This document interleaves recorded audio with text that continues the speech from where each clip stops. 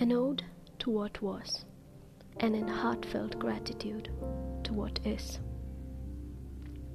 The word. Sometimes, on days like this one, I wonder what it would be like to have you sitting next to me, our fingers entwined, your skin warm against mine.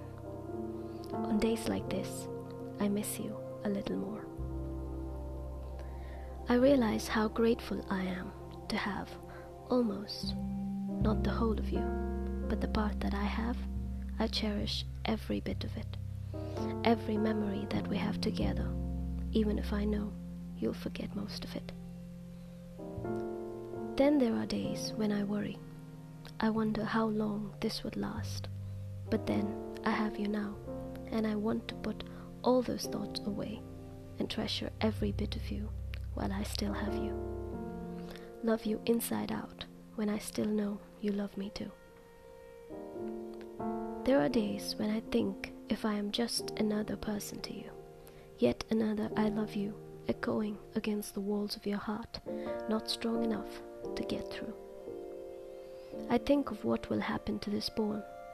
Will it go forgotten among other confessions of love, or will it stay in a nook of your mind, rarely visited, but still there?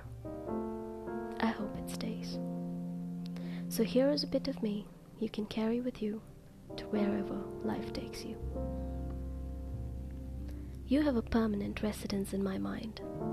I have made conversations with you over tea in some quiet corner of the world 1,000,000 times. In my head, I have made love to you over and over. My bed is drenched with your name scattered over the sheets as my tummy clenches with the mere thought of you lying down in them. I write poems, yes. I play around with words. The words that are stuck in my throat, I spit them into the lines I write. But this time, language is too frail to illustrate emotion. My vocabulary inadequate. A word is too little to describe this feeling. You are too beautiful to be bound by some letters. What we have is too precious to be belittled by a few syllables. So that the word you ask me to define you with, I have none. Someday, when we are older and far away, I drive back home after work and think of you and what we had.